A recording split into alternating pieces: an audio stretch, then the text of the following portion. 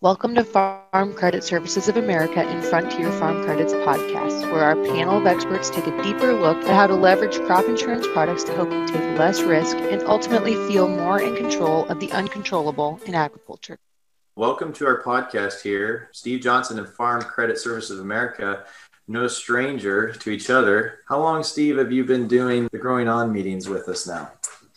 18 years doing Growing On meetings. And the good news is I've slowed down a little bit and we moved to, of course, the webinars, and that's been a real blessing. I had a lot of chances to travel the exotic roads of South Dakota and Nebraska, Iowa, even Kansas, Northeast Kansas. So I look forward to these podcasts. Yeah, your listeners all over the writing area that we serve, they will know you. They know your voice, obviously. So welcome. We appreciate you taking the time with us here today. You know, risk management decisions for our customers gets very, very complicated. And we're here to try to kind of simplify that. Today, we wanted to talk about farm bill decision. Why don't you give us a little bit, just a teaser, or I guess an introduction, maybe level set with producers of what we're talking about here today? Yeah, ARC is agricultural risk coverage, and PLC is the price loss coverage. This is year number 8. So very few people would not know that these are the commodity crop programs, but they've got their own complexity. This will be the first year, 2021, that a producer will be allowed to make an annual election and enrollment. The 14 Farm Bill created a 5-year election with annual enrollment. The 18 Farm Bill created a 2-year election and an annual enrollment. That's what we did last winter. So now for the next 3 years, we're going to have an annual decision to make by FSA farm number, by the base acres on that farm. So these are individual decisions that producers will be making. They have until March 15th. There's a deadline. And I think there's a real risk. FSA gets really backed up as we approach that deadline because that enrollment is all going to be by mail or email because of the pandemic. So getting ahead early and understanding our PLC, I think, is critical. And I think the place to start, Zane, is the effective reference prices. Okay, well, let's start right there. If people have forgot what those reference prices are, why don't you tell us, Steve? Maybe let's hit on corn, soybeans, and wheat, if you have it. Sure. PLC, price loss coverage, is only triggered when we have national average cash prices for the marketing year below these prices. Memorize them for the next 3 years. $3.70 a bushel corn, $8.40 a bushel soybeans, $5.50 a bushel wheat. You've got to have, for the entire marketing year, the weighted average cash price below those levels: $3.70 corn, $8.40 soybeans, $5.50 wheat. Last year, corn and wheat were very attractive because it looked like we were going to have national average cash prices below those levels. And lo and behold, 2020, we're not going to trigger PLC on corn base acres or soybean base acres, only on wheat base acres. So the complexity comes with understanding, what safety net do I need? Do I need to be protected from extremely low cash prices at the national level, or do I need to pick a revenue product? And that's where the ARC comes in, the agricultural risk coverage product. Yeah, I think, those reference prices and kind of how those are determined, the payouts are determined. I think the important part there is the marketing year average. I'm just looking back to, last year and every year for that, or the time period that's figured is September 1st through August 31st. So for 21, we're looking at that not starting, right? That kind of price discovery period is not starting until September 1 and then August 31st of 2022, correct? Correct. And the disadvantage in 21 is that you don't get a lot of information. In 15, when we did the 5-year election, you knew what was going to happen in 14. You knew whether you're going to get a payment or not, because we didn't really wrap up until summer, a couple months before the end of the marketing year.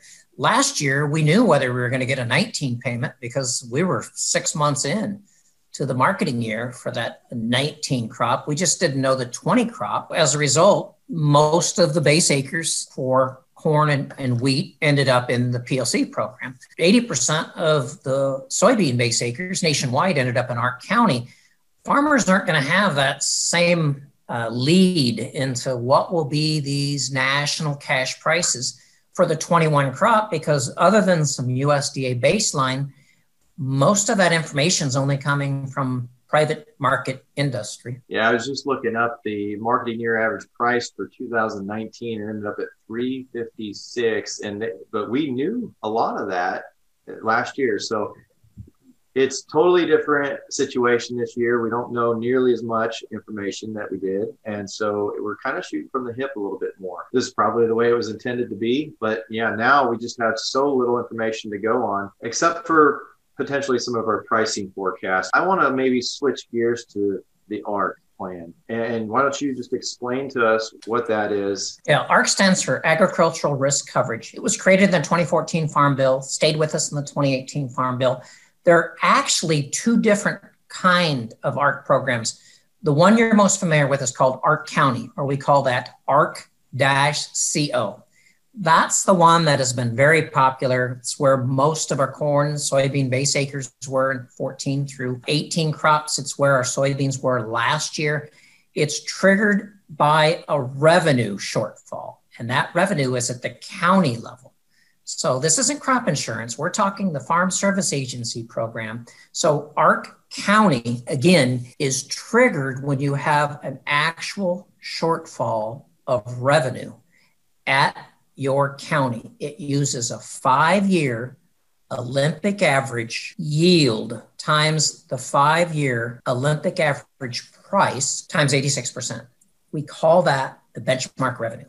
And so by the time you're making these decisions on ARC County, we'll have tools that are out there that'll say, hey, this is the 5 years. And those are good 5 years. We're going to use 15, 16, 17, 18, and 19 for the 21 crop. And those are good yields.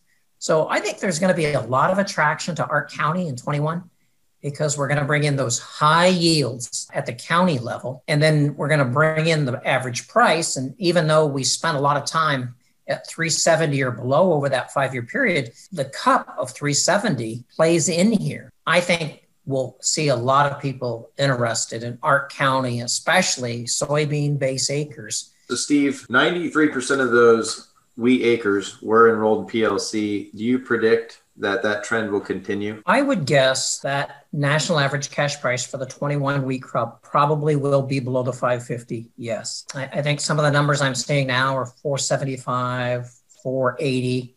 Yeah, the futures prices are much higher than that. U.S. only produces about 12% of the world's wheat. So yeah, I would guess that most of those base acres for wheat will probably still be elected and enrolled in the PLC program. So let's talk about those national cash averages. So let's talk about corn and soybeans. And looking ahead to this 2021 year, as we said before, they're not going to start being determined until September. What are you looking at there from a forecast standpoint on both corn and soybeans? I think we're going to have relatively high corn and soybean prices for the 21 crop. It's because we have a great global demand that's taking place. This isn't just about the shortfall of what's going on in the United States and now South America. The market analysts I follow are using $4 per bushel corn, $10.25 a bushel soybeans. I think those numbers are worth writing down. Okay, let's do the math. If corn comes in at $4 for the marketing year, and we won't know these numbers until fall of 22, and the effective reference price is 370, there is no PLC. For soybeans, if the average cash price comes in at 10.25, wouldn't that be great, Zane? I think we'd probably be making some money on those 60 and 70 bushel beans. Well, 10.25 is much higher than the 840. So I see the PLC payments could be zero. All right, Steve. So bottom line is that it's not looking like we're going to be dependent on any 21 PLC ARC payments this year. So I think what I'm thinking in my head is that if I'm a farmer, let's go ahead and make that decision. That's fine. But I'm probably going to get into my crop insurance agent and start focusing on the primary risk management tools that I have at my disposal. And I think that's your core revenue protection policy options. So whether you take 75, 80, 85%, once you're at that 85% coverage level, then I start layering on either some endorsements or supplemental product options to lower my deductible. once I then make that decision, if I in fact do take SCO or supplemental coverage option, I can then turn back to the FSA prior to the deadline and make any of those changes that are necessary at that point. In the past, we've seen, if you go all the way back to 2014, Steve, we had some payments to be triggered. It seemed like when we looked out onto the horizon, the ARC County was going to be the way to go. We had payments that were going to be triggered. This last year, we had PLC payments that we knew we were probably going to get. This year, it doesn't appear that either program are really that viable in terms of payouts, depending on county by county benchmarks, as you're saying. So are we overthinking some of this, or are we putting too much time into the decision making? I think both. I think we're trying to overthink ARC PLC. ARC PLC likely is not going to trigger many payments for the 20 crop. But now we think, oh my gosh, we got an MFP for 2 years, and now we got the CFAP payment. I think 21 is going to set us up where we're not going to get much from the federal government. We're going to have to get it out of the marketplace. And we're going to have to go back to crop insurance and say, you know what, I better spend my time on crop insurance because that's the better safety net than just trying to make an election and an enroll for ARC PLC for the 21 crop. Good thing we're looking at the markets today. We are seeing some pretty positive movement in the corn and soybean market. So likely no MFPs next year. WIP, disasters, stuff like that. I mean, right now, if you were to bet your house on it, would you expect to not see any of those payments coming out in 2021? I do not see those payments come out in 21. There'll be a new administration for Farm Service Agency. You've got to get them some time to ramp back up on types of programs. I think that we are going to have to do a good job of marketing.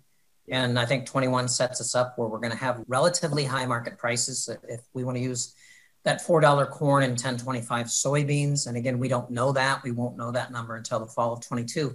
I think we want to be less dependent upon ARC PLC. In fact, prepare your cash flow that I'm not even going to get an ARC PLC payment. And I wouldn't get it until 22. And I'm probably not going to get a 20 ARC PLC payment because I was in a county that didn't have a low yield, or I was in the PLC program for corn anyway. I think we want to go down the road and say, ARC PLC is nice, but I am not dependent upon that $5, $10, $15, maybe $20 an acre that I might get for corn prices below $3.70. I think the likelihood is that we're going to stay in ARC County for soybeans. I think most of our base acres are heading for ARC County for corn as well for 21. And then let's focus on other risk management tools because, like I say, I don't think ARC PLC is a very good risk management tool. I'm going to be less dependent upon government money in 21 than I have been in recent history. If producers are thinking, well, what is the best risk management strategy or tool? You might want to talk to your crop insurance agent about SCO because you could potentially see this higher projected price on that product, comparatively speaking. The other thing I want to make this linkage just a little bit here for a second. ARC County, as you say, would pay out on 85% of the base acres. Now, one point I want to try to drive home here is that a lot of our base acres are allocated, at least where I'm from here, to corn. So I'm a little concerned if farmers depend on these farm programs, specifically ARC County, to be their risk management tool, there could be some variability between their actual planted acres versus what's in the program. Because if they have a small allocation to soybeans especially, and then on top of that, you only get paid 85% of those base acres. I don't know if you have any thoughts on that. As a crop insurance agent, this SCO program, supplemental coverage option, a lot of people don't really know about it still, and it's been out a few years, but is there an argument to be made there that we look at that plan? I think there is a limitation when we use base acres and not planted acres. That's why I'm always going to turn to crop insurance first. Yeah. And that multi-peril crop insurance, probably revenue protection, that's always where I want to start. I don't want to start making these decisions based on ARC or PLC, but SCO, created in the 14 Farm Bill, is linked to only PLC. So if you were going to buy an SCO product in 21, then those base acres on that crop have got to be in the PLC program. And I'm sitting here today saying, I just don't know how many of those corn base acres are going to end up in the PLC program, I'm in the camp that says, 95% of our bean base acres are probably all heading to Ark County, and the majority of our corn base acres are probably heading to Ark County. You can't have Ark County as an election enrollment for 21 and then also buy SCO. So I think SCO probably was slow starting because most all of our base acres were in Ark County for 14 to 18. Mm-hmm. Beans are still in Ark County, probably again in 21. Maybe it's only corn that I'm looking at. I think this is somewhat nuanced enough. And I think, as you pointed out earlier, at the county benchmark level, knowing what those yields, the 5-year Olympic average gives you, if they're set high enough, we can see a high benchmark revenue for the ARC plan that still may entice people to go ARC on corn. But I think the best advice I can give customers is see your crop insurance agent, see somebody that can help you through that decision-making process. And as I tell a lot of our producers, you got to get in and see, we have a tool that we can provide customers that show them each county, what are those benchmark revenues for each county? Because it is an important decision. I think, as we said, you don't want to overthink it too much, because here we are saying we're likely not going to see any payments for 2021 on the ARC PLC decision. Layering these products called endorsements onto our revenue protection is becoming much more popular. And so would tell producers, reach out to your crop insurance agent to talk through how you can stack some of those other products on top. But I want to get back a little bit here to the ARC PLC decision. As you said, it is a March 15th decision. Is that correct, Steve? Yeah, that is a deadline. If I wanted to enroll today, I can do that today. All you have to do is contact your local FSA office. They would welcome farmers contacting them now, because they're afraid that farmers are going to back these decisions right back up into February and March like they did last year. And remember, these local county offices, they're all working by mail and email. You don't drop by your FSA office anymore. So I think giving them a lead time, they would welcome farmers contacting them and saying, hey, I want to elect and enroll. All right, Steve. So they can get in there now. If I elect today and enroll and I change my mind come middle of February, can I just change at any point in time? Yes, you have until March 15th to change your mind. The fact is that you're helping FSA by making these early decisions and electing and enrolling by FSA farm number, by crop base acres. And then you can still contact them if you change your mind. And I think farmers need to realize that. I call this the early adopter model, Zane, where farmers need to start making these decisions in December, January, not February and March. Well, we tell our producers every year, there's no sense in waiting till March 15th to make your crop insurance decision. Once that price is in the discovery period or even before, go ahead and make that decision. If the premium changes 25 cents, are you going to change it, from 80 to 85%? In most cases, our producers say no. So we tell them to go ahead and elect their crop insurance coverage, be early, be proactive about it. You can always change your mind before March 15th. Steve, we really thank you for your time here today. Get out there and see your crop insurance agent, and we'll see you next time. Sounds good. Stay safe.